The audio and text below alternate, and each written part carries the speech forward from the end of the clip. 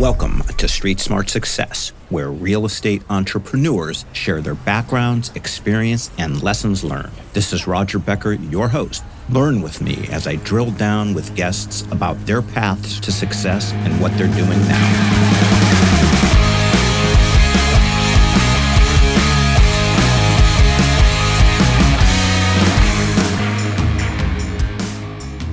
So today we have a very special event and something I've been looking forward to for a while, and that is we finally have a woman that I can interview.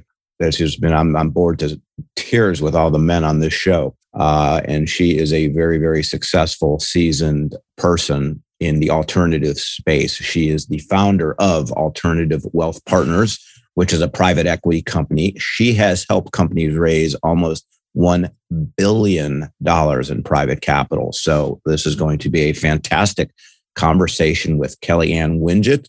Kelly-Ann, welcome to Street Smart Success. Hi, thanks for having me. Yes, you got it. So I know you're there in the Lone Star State, which is absolutely booming. And do you and yours come from the Lone Star State, or are you like so many other people, migrants there? No, I am from Dallas, Texas. I am from Dallas, Texas. I born and raised.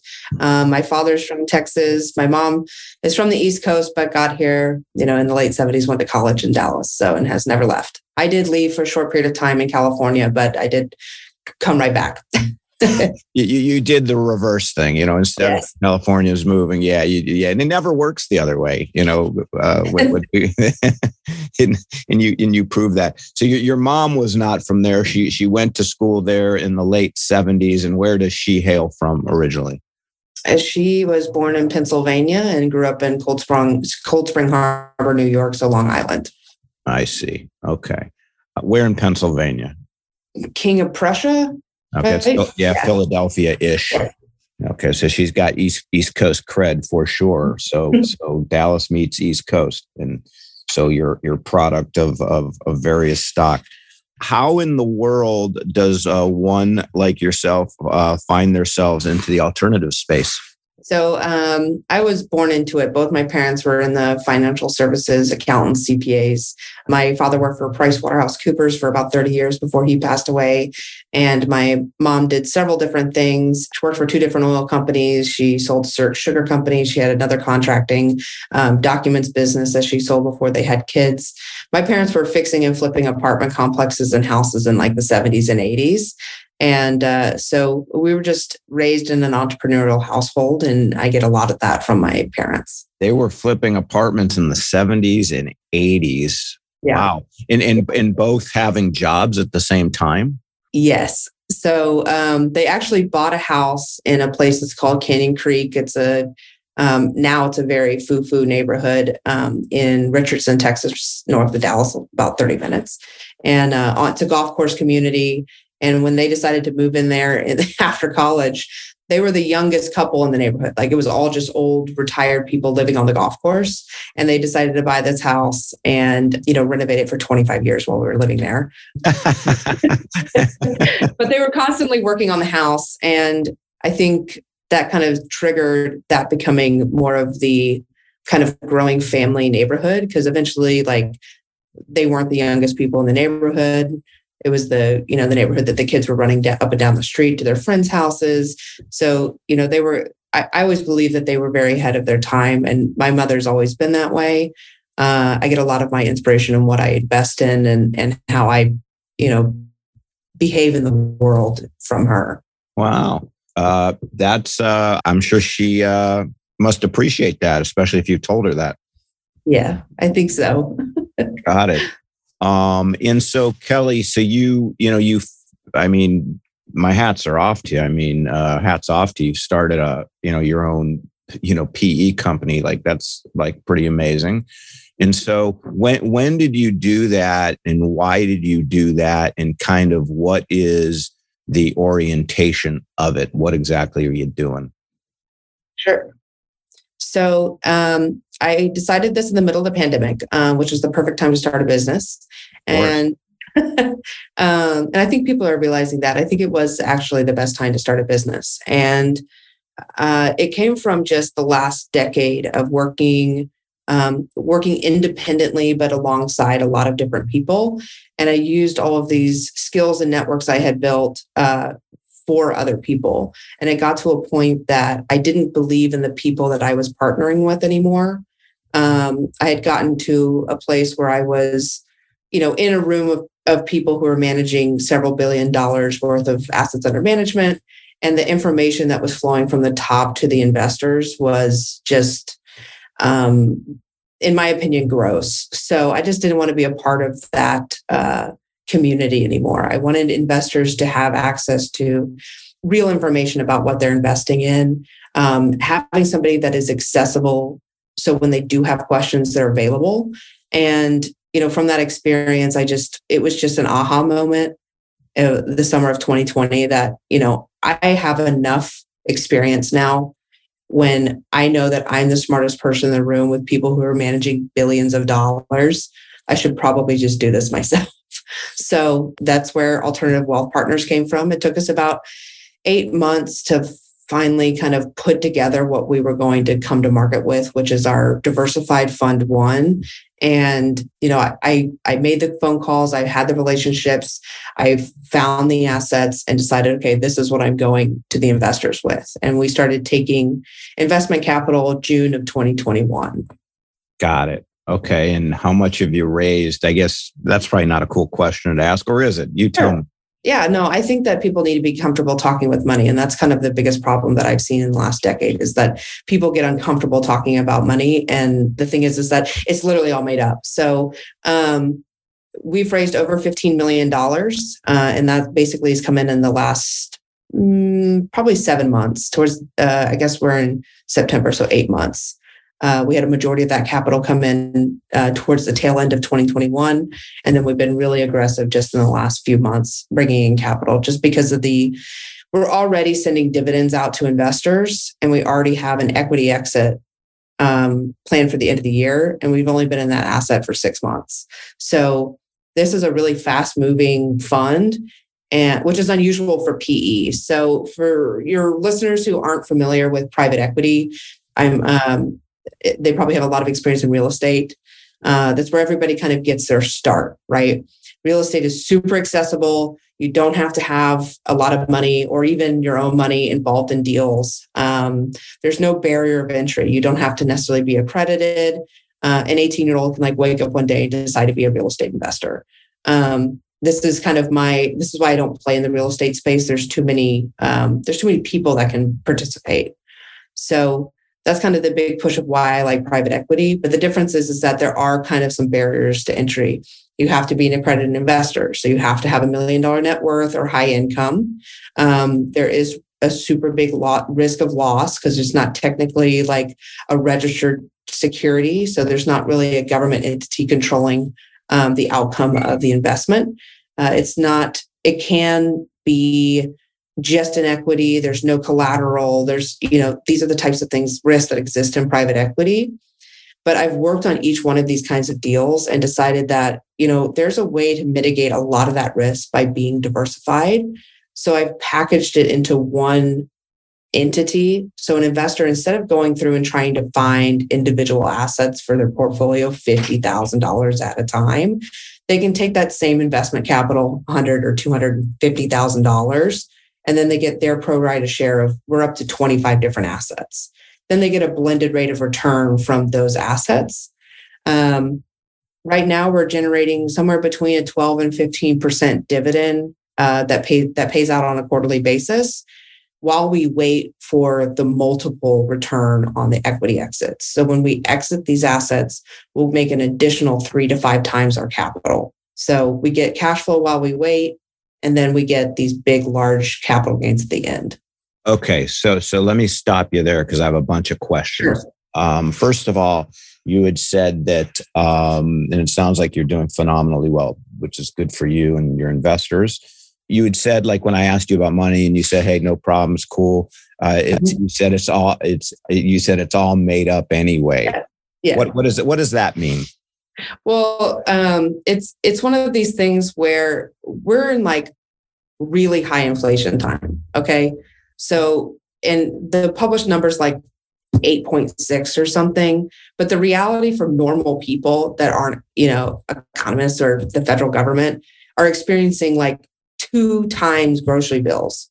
They were spending 150 a couple of weeks ago at the grocery. Now they're spending 300. That's not 8%. Okay. So the reality is that the inflation number is closer to 15 or 20% for real people. So if you're sitting on cash, your buying power is decreasing 20% a year. Okay. That's terrible.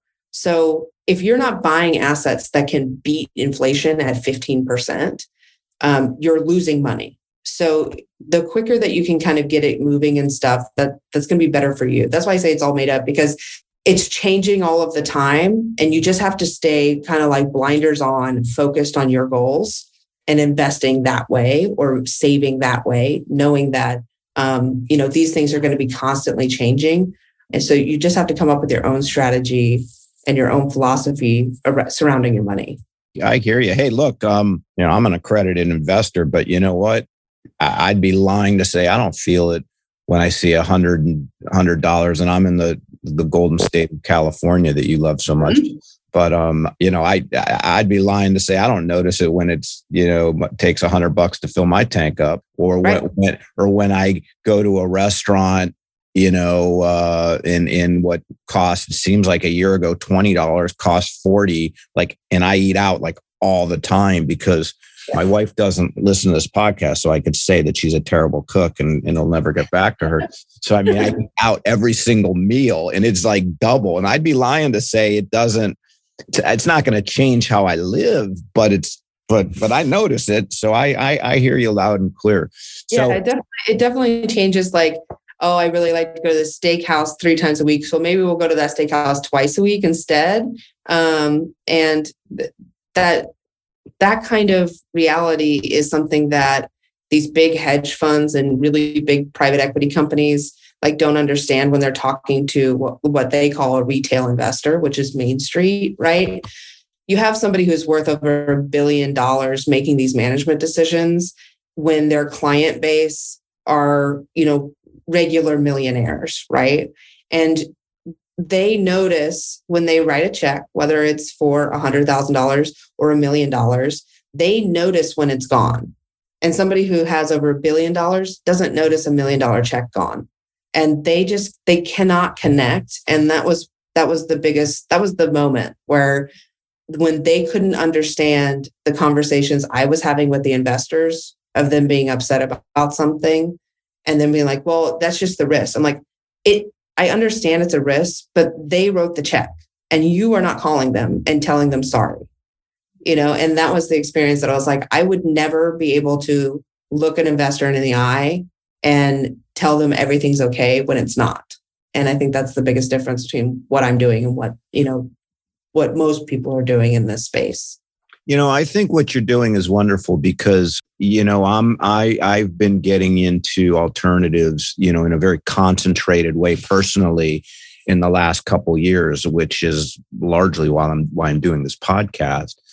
And this might come as a surprise, but I'm not a billionaire. So I'm that guy that you're describing, that I cut that check, and it took a lot of work and a lot of years to compile the meager resources that I have. And so when I cut that check, and then all of a sudden the communication sucks and the checks don't come. And by the way, the communication sucking is even worse because, I'm a big boy, kind of. I get that things don't always go right. But then when there's poor communication, I don't enjoy that. And so, but yet, alternatives are where, the cash flow is. It's not a 2% dividend that gets taxed. Right. It's where the cash flow is and in appreciation is, et cetera, et cetera. But people like me I'm flying by the seat of my pants, right? So what you do is fantastic because then I don't have to do that. Right. Tell me about the exit that you already had within the fund. That sounds super exciting. What kind of company and all that stuff? So the way that we have this, the AWP Diversity Fund 1 was about building a really solid, diversified portfolio, because this is for investors who want to be passive, but also wanting to educate themselves and get the diversification they're looking for without having to go find it all, right? We invest in everything from oil and gas to cannabis. And we also, the way that we invest in things like cannabis, which aren't allowed to be invested in through people's retirement accounts, is that we have all of these things in the cannabis space anyways, structured as debt, right? Debt on property. So we're not investing in the growing of marijuana. So we're able to take retirement accounts and put that into a thing like a cannabis investment. But the diversified portfolio is blended. So you just are invested in one thing, you get your pro rata share of everything. One of the companies that we already have an exit coming in at is coffee company. So we own 1,000 acres out in Jamaica on the Blue Mountains. If you're a coffee person, Jamaican Blue Mountain coffee is regulated by the Jamaican government. It is the most expensive coffee in the world. It wholesales somewhere between $17 and $27 a pound. And that's the raw green coffee bean. If you buy retail, if you Google any type of Jamaican Blue Mountain coffee, your pound of just beans you can roast at home are going to range from somewhere from $30 to $60 or $70 a pound, depending on who your roaster is. But we're on the wholesale side, so we sell the green bean to the companies that go roast them. So we have an offer. They've accepted the offer. And we should be closing at the end of the year. I'm hoping it'll go into the beginning of next year because we'll make more money. But the way that we're structured in that deal is that we have a debt and an equity piece. So they're paying 15% on the debt, and then we also have shares in the company. If it closes at the end of the year, we will net around $2.5 million. If it closes in the first part of next year, then we'll net closer to $3 million on that investment, which in terms of the return for the investor, it's going to be somewhere around 15% for the quarter. What's the collateral on the debt piece of it, the 15% that you're paying? The land. We mortgaged the land. I see. And how did you find, and if you're comfortable discussing it, that's fine. If not, I respect that too. How did you find that investment?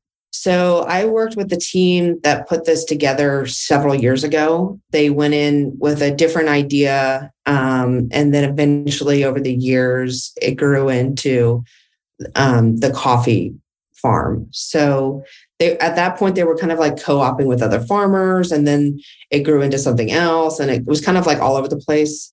And I work with them from a consultant's point of view of okay, if you're going to start taking investment capital, the deal needs to exist, and you have a lot of work to structure the deal. So when I launched the fund, I went to them and I was like, okay, I'm going to do this fund. I'm going to control where the investment capital is coming in and where it's going to go. And I'm going to be able to be a better partner for you because now we're going to have capital involved. So at that point, they had really honed into how they were going to scale the coffee farm. And so it took a long time to get to the point where they are now. And it only took them, I think, 18 months with this structure to get to this point with the sale. So we came in with capital in May, and they're going to close at the end of the year. So, I do a lot of work in the background before I involve any investors' capital. And that's my contribution in addition to, paying for all of the fund. But my biggest contribution to the investors is all of the groundwork I've done over 10 years to finally get to this point where I can manage it myself. And so do you then, well, let me ask this question first I'm not looking for the name, but what's the ownership of the company? Are they Americans that have gone down there and built up this company, or are they Cubans, or are they what's the current management ownership structure? It's a United States company run by a bunch of Canadians down in Jamaica. Okay. So which is hard for investors to like wrap their head around, right? And so the benefit of going through like an actively managed fund like mine is that I can handle someone telling me that it's an American company run by Canadians in Jamaica, and an individual investor who, might be CEO of some corporation be like, no way am I going to touch that. But in reality is I understand the structure. I've been there. I've met the team. I've gone to Jamaica.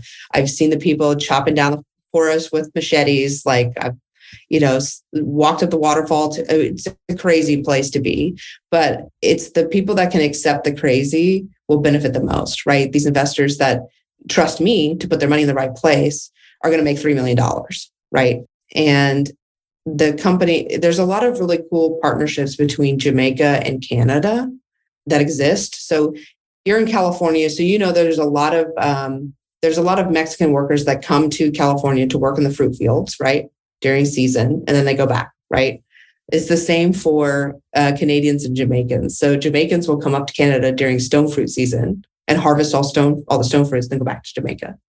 And so their governments are very closely tied. And so we have a lot of wholesale opportunity in the coffee space there with them.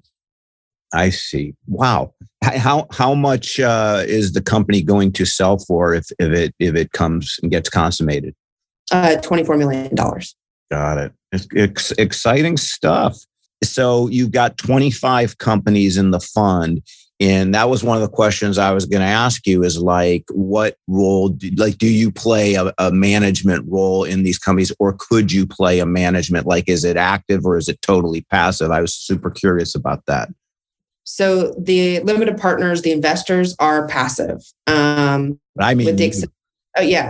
I make the fund very active. I don't like to lose money, and I'm going to make sure that I don't lose money. I am on these people 24/7. I'm typically checking in with our asset managers once a week, if not more, how much hand holding they need or where they are. And we get quarterly dividends from them. It might be a debt offering or something. And then there's some very hands-on, which the Jamaican thing is we're hands-off in that case. We are definitely a capital partner, but I'm really close to the team. There are things that we're more hands-on. We're invested in an ammunition manufacturer here in Texas. And so I'm really hands-on with that company because they have a lot of growth happening very quickly. It was a family-owned business that went from like doing $3 to $5 million a year to now they're taking deposits for, well over $50 million worth of product with trajectory to go to $50 million by the end of the year. So there's a lot of moving parts there. And so I'm able to put the right people in the right place without having to take over majority ownership, which is what most private equity companies do.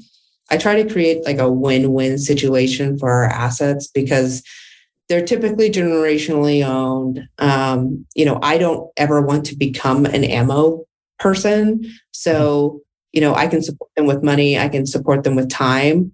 And then they can take that company however far they want. And then we get to benefit from, how we're invested. And we have that relationship with most of the things that we're invested in. The ammunition company, what a fascinating world that you're creating for yourself. The ammunition company, what are their sales? I'm just trying to get a sense of scale of size of companies. Yeah. So when they started, they were a simple reloader. I don't know. Are you a gun person here in California? I'm going to be honest. I'm from Ohio. I hate guns. Yeah. I think there should be no guns anywhere in the world. And by the way, I don't know why I feel so compelled to say this. I'm actually not particularly liberal, but I just like, what if nobody had any guns anywhere? I think you could make a case that there would be fewer murders, but that's not what the podcast is about. So that was a digression we could disregard. I was more curious about their sales. Well, yeah, there's. So no, I'm not a gun person. So there's like you have to remove like the emotion and the politics out of investing. This is the other like benefit. The other benefit of like going through an actively managed fund over something else, like your retirement accounts sitting in the market that have lost 30%, is that we take the emotion out of it, right? If you were managing your own stock portfolio with no experience, you'd be like in panic mode, selling, experiencing all these loss. Like the market would be a crazy place for you. It can be crazy in the private equity space too, but we're like paying attention. So the ammunition company, I'm not a gun person either. I have 2 big 75-pound dogs. No one's coming into my house. Okay.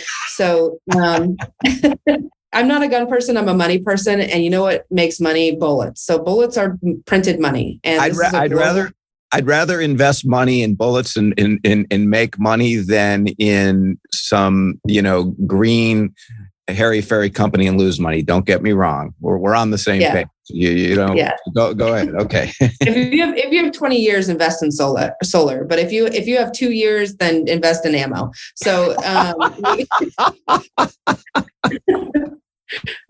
and we invested before the war. Okay. So, we're contrarian and we try to be ahead of the game. So I listened to a crazy gun guy about 5 years ago. He had this insane idea for this type of cartridge that his son had designed. And from there, again, I do all this background work. So I listened to their crazy idea. I was like, there's not things that you can scale from that. Like you're just focusing on government contracts. You're not quite ready to start taking investment capital. So like, let's figure out what the deal actually is. And so it took a couple of years. And then eventually you got to the point where like, okay, focus on the retail ammunition calibers and do that. Then COVID hit, right? And then we had 5 million brand new gun owners overnight. And guess what? They all needed ammo. Then we had no ammo. So it was a great time for them to start focusing on the consumer side because now they're trying to feed this beast that's growing every year. And then the war in Ukraine happened. So now it's even crazier, right? But the issue is that if you don't know anything about ammo, there's several components to make a bullet. And one of those components is a primer, which is like a very tiny itty bitty like brass cup that holds this like liquidy goo stuff, which the hammer of the gun hits, it creates the explosion, which lights the powder on fire that shoots the projectile. Okay. So I was not an ammunition manufacturer, like expert 4 years ago, but I know a lot now. And so primers are only made by 3 companies in the United States, and they control the entire market. They also use almost a century-old manufacturing process with no new technology, innovation, or equipment. So they're at capacity, which is why you don't have any new ammo and why it's so difficult to get ammunition all around the world. This company found a property out in Texarkana, which is right on the border of Texas and Arkansas and Louisiana. It was an old Army facility that was their energetics testing building. So they have a building that was already created to test bombs. The innovation that this company has just through robotics and equipment tooling allows them to do like exponentially more product than any of their competitors. And that includes being the 4th primer producer in the United States. So their current capacity is almost 4 billion primers a year. And that's one building. They have room to build 10 of them. The profit margins on each one of those buildings, it costs them about $180 million or they'll make $180 million from that 4 billion primer capacity. And the net profit from that's around $100 million. So each one of those buildings can generate $100 million worth of profit for that business just in primers. That doesn't even include them manufacturing the bullets from the primers. So what is their current revenue, just a range? So the reason why we're involved is because they have a waiting list of clients because they wholesale. So they're sending to distributors, they're sending to military contractors who make bullets for the military, or they're sending them overseas for foreign governments to use. And so because with foreign aid, when the United States gives the Ukraine billions of dollars, they have to buy US first, right? So if we don't have a US company making primers, they have to go somewhere else. So we're the US people that make them. They've taken close to $50 million worth of deposits, and they've started generating, the income from that, but they're stuck at capacity. So they just don't take any more deposits until they can make more primers. And that has to do, like, we come in and we provide funding for the components. So when they buy the brass, the powder, the chemicals to make the primers, we're only financing the component side of things. They don't want to sell any equity, which is where we're interested. And because I've spent 4.5 years working on this, I do have an opportunity to buy equity of this company, but it does not come cheap. And so I'm, continuing to raise capital in order to do that. Eventually, we'll own equity in the company. So you're a lender to this company? Mm-hmm. Okay, got it. And do they have a line of credit? Do they have a banking relationship where do they have debt or what? They don't have any debt. So the thing about the banks is that they won't fund guns or oil and gas. Huh. The banks don't fund any type of vice. So you're not going to find banks giving loans to cannabis companies or, OnlyFans or whatever. They won't do. And by the way, I said son of a gun, and I want you to know that was not a pun. That was not a pun intended either. So banks won't lend to. Why is that? Because that to me would seem to be frankly a great business, or is that just like a moral thing? Or I would never have guessed that. Cannabis, I understand. It's there's a lot of rules when it comes to the ammo stuff because they're, regulated and licensed with the federal government, the alcohol, tobacco, firearms, it goes in there all the time. It's just something that banks won't touch. I think banks are becoming irrelevant because they don't do anything except for mortgages. They don't help small businesses. They won't take the risk. I don't really find banks to be the best relationship for businesses anymore. It's going to be private money. And as investors realize that they can be a bigger part of the U.S. economy growing, the better it's going to get for small businesses in America. Got it. Across your portfolio at this point, what % would you say is debt versus equity? I think it's pretty evenly split. I think we have a little bit more equity, but it's pretty close. Got it. And then are you in any of these companies, are you the sole source of equity or are you one of, many sources? Like what does that look like? For the coffee deal, we're the only investor. We have several oil companies where we're the only investor. I guess about half of them. The other half were with a small group of people. It's usually off-market, friends and family type investing that we're doing. There are a couple like fund of funds in there. That's why we're not a fund of funds because we do own these assets directly. Wow. Are these scenarios where they've looked for or other people have tried to inject equity, but you just had the relationship or you're nodding your head? So like, what's that process look like? There's a lot of people who are really good at what they do, but really hate raising capital. Or they just don't like people. That also keeps them from raising capital, but they are very smart and very good at what they do. So one of the oil and gas partners that we have, between him and his partners, they've done over $20 billion worth of oil and gas deals. And that's from like the institutional space. So they've done these massive oil and gas acquisitions and financing and through their banking career. So I'm young, but everyone I work with, has the same amount of experience that I am old. So those are the people that I like to work with. And he's from the banking world. And so he doesn't necessarily like the investment space. And he partners with a lot of really, really big family offices, but we have a really good relationship. So when he's brought into a deal that might be with a family office, we get carved out little pieces of it. So we were able to partner with him on a deal out in West Texas that the total cost of that project was $100 million. We're not writing a $100 million check, but the family office will. So the family office wrote the $100 million check and let us have about 4 months to come up with our piece of it, which was 15%. So we had to come up with like $14.5 million. And because of the price of oil going up and the production that came off of this field, in the time that it took us to come up with our purchase money, the production offset our cost for this acquisition by almost half.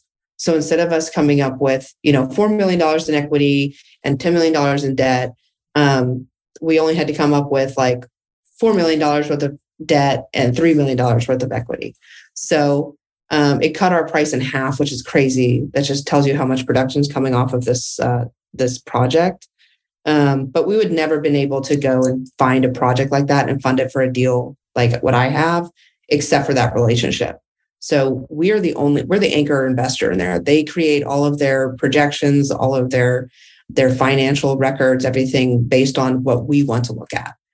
Because besides us as investors, it's just him and his business partner on that deal. And I don't think they'll ever really want to bring anyone else in because they don't want to work with investors. They just want to focus on finding really, really good oil deals. And that's kind of where we come in because I love working with investors and I know who to go to for the deals. So I see. How many investors are in the fund so far? I think we've just crossed over 65. So we're somewhere right around 70 investors. Got it. So it sounds like the average is a couple $100,000 per. Yes. Yeah. So some more, inevitably some less. Mm-hmm. I guess, so, you come from, you articulated pretty well why you wanted to start doing what you're doing to serve the investors better. And you saw investors not, maybe not served in a great way via communication and other aspects of those relationships. I guess, what would you say, to a retail investor that has $100,000-200,000 to invest about, what do they need to be careful of when investing in a fund? Really, really do your due diligence on who the management team is. Because there's been several times that I've talked to investors about deals that, like I just know of being in the industry. I'm like, that person is in jail, or was in jail and now they're not. And, with a simple Google search, you'll see like, this person has this fraud record, and because you're exposed to a lot of that risk because you are working in the private placement space. And while we do have to register our funds with the SEC is that we're raising capital, it doesn't mean that the SEC's done a background check. It doesn't mean that, there's some sort of insight to that. It just means that, we've done the compliance work that when the SEC does decide to step in, they'll find your paperwork there. But the reality is that I've seen it so many times in my career that you just have people just doing whatever they want. Then they get caught. Then they come up with a new business name and do it again. And they just do it over and over and over again. And they're really good at raising capital. So they're able to do it very fast. And they only need a couple $1 million to get away with, whatever they're doing before they're in Panama or, Mexico or, wherever. Okay. I mean, that's the biggest risk is like really just look into the management team and do your due diligence. If someone's selling you, even a coffee farm sounds ridiculous, right? Then there's a lot of coffee farm deals out right now. They're out in Colombia. But you have to, the bad part about this is that you have to do your market research, right? If you're going to get into this space, and you're going deal by deal, it takes a lot of time because then you have to become an expert in that industry, at least briefly. And if you knew anything about coffee, it's Colombia is really oversaturated. And while it might be cheap to produce, there's a billion people doing it. How do you create this, a more unique product? And what's the return? I've had an investor who was dead set on investing in this exotic fruit farm thing in Brazil. And when you Googled the company, it was out of a space that had other companies registered to that single office. And so then you look up those companies and there are other investment opportunities. And it's for a teak farm and some other stuff that are all grown on that property. He's like, well, I've been down there. And I was like, do you think that somebody would spend $50,000 to bring a bunch of millionaires down to Belize and treat them to the resort lifestyle and then just pick a farm to take them to and show them oh, here's the farm. And then you all write them $1 million check and they've just made $7 million. That $50,000 investment on that guy's behalf just made him $7 million and you'll never hear from him again. There's a lot of that goes on. So it's a risky place to be in. So really understanding your managing team is going to be beneficial to you. Got it. And then just a brush stroke, and we don't need to go over every deal because it's a Monday morning and you have work you have to do. But you're into coffee. You are lending money to an ammo company, which sounds conservative as all get out. And you're in cannabis. What other asset classes? Obviously, oil and gas. Are there any other ones that your fund is touching right now? Yeah. So we have some money invested in fintech. We have some money invested in real estate because we have such high hurdles. And I don't think we talked about this yet, but I don't charge any fees in my fund. So that's the other way that investors get really taken advantage of in the private equity space are fees. Private equity have higher fees than like your broker in the market who are, siphoning off 1-2% of your portfolio, whether they lose you money or not. But in private equity, that number is typically between 3 and 5%, depending on how good they are. And then they have a waterfall, right? Then they're taking their split of the back end. And then they expense all of the expense of the fund to the investors, right? The investors are paying the bill for their private jets and their fancy hotels and, whatever else they're doing. That was probably the biggest abuse that was happening in private equity from my point of view.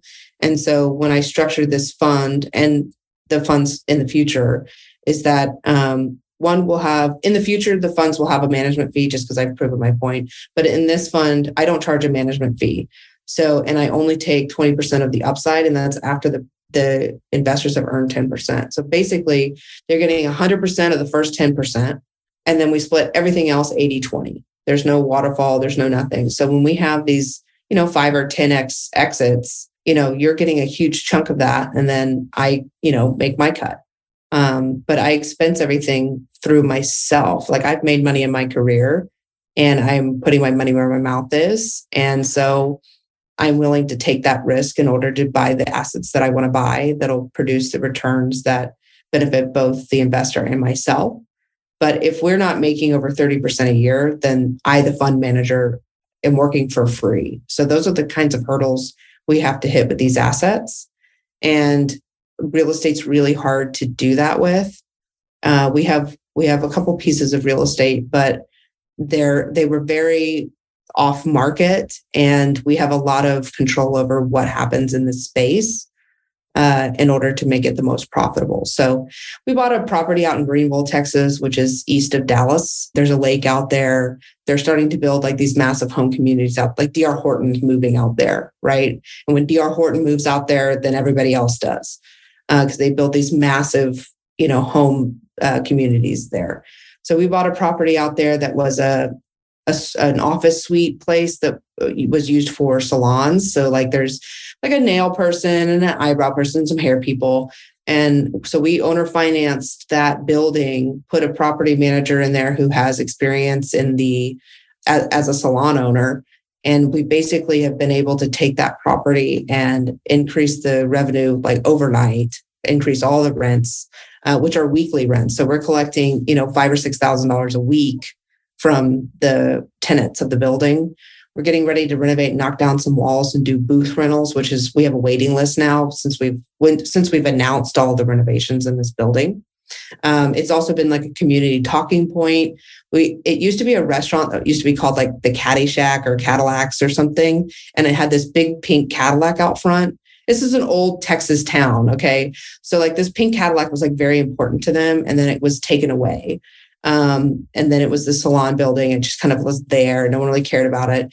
But when we announced that we bought the property and put this person in place to take it over, and then turned it into the Babe Cave, it's turning into like a selfie museum. We went and found that pink Cadillac, repainted it, and we're putting it back on its concrete block. And so the whole town is like super jazzed about this entire thing.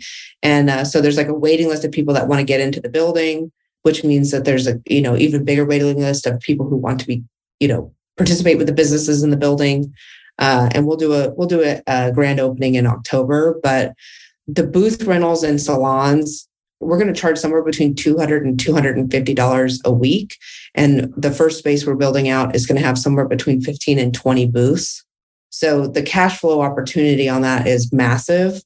And we paid under $1 million for this property. It's worth almost $2 million.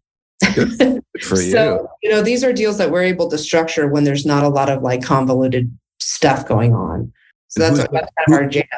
And who's going to run that? That's going to be run by the Babe Cave, which is a husband-wife team down in Greenville. They are community people, like they know everybody in the community. Are they cosmetologists?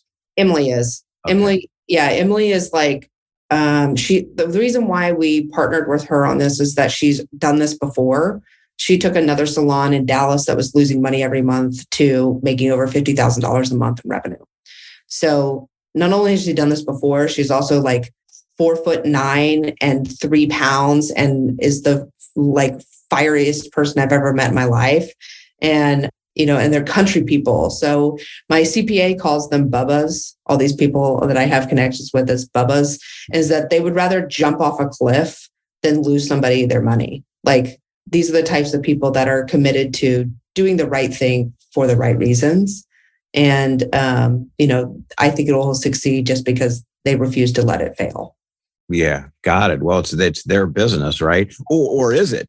Do you own the business too, or do you just own the real estate? I own the real estate. They're your tenant. Yes. Yeah, they'll do well at that. I mean, that's a great business, and just as long as there's the population to support that business. I mean, that's a very I know this from my past that basically, salons are a recession, not recession proof, but recession resistant for sure. Because when are women going to stop getting their hair done? Never. So that's I happen to know for a fact this is a very good business. Well, listen, I have enjoyed this conversation immensely and learned quite a bit. Kellyanne, how would one get a hold of you if they want to discuss participating in your fund or have any questions, etc.? So the easiest way is just to go on to our website, which is alternativewealthpartners.com. There's a contact sheet there. You can just put on a request. I think it pops up on my calendar thing. There's also info@alternativewealthpartners.com. I'm also extremely active on LinkedIn. So I manage my LinkedIn. I don't manage my other social medias, but my LinkedIn, I'm like kind of obsessed with. So if you find me on LinkedIn, it's just Kellyanne Wingett. I think I'm the only one. And, if you want to shoot me a message on there, I'm the one that responds to those. I'm pretty Googleable. So if you just Google Kellyanne Wingett, it'll be me and a Bollywood Hollywood star. So I see. Okay. Well, I've been without a criminal record. Okay. Have a fantastic week. And thanks for all your patience and me getting this podcast up and going. And I will talk to you very soon. All right. Sounds good. Podcast and see how you're doing. All right. Thanks. Bye. All right. Bye-bye.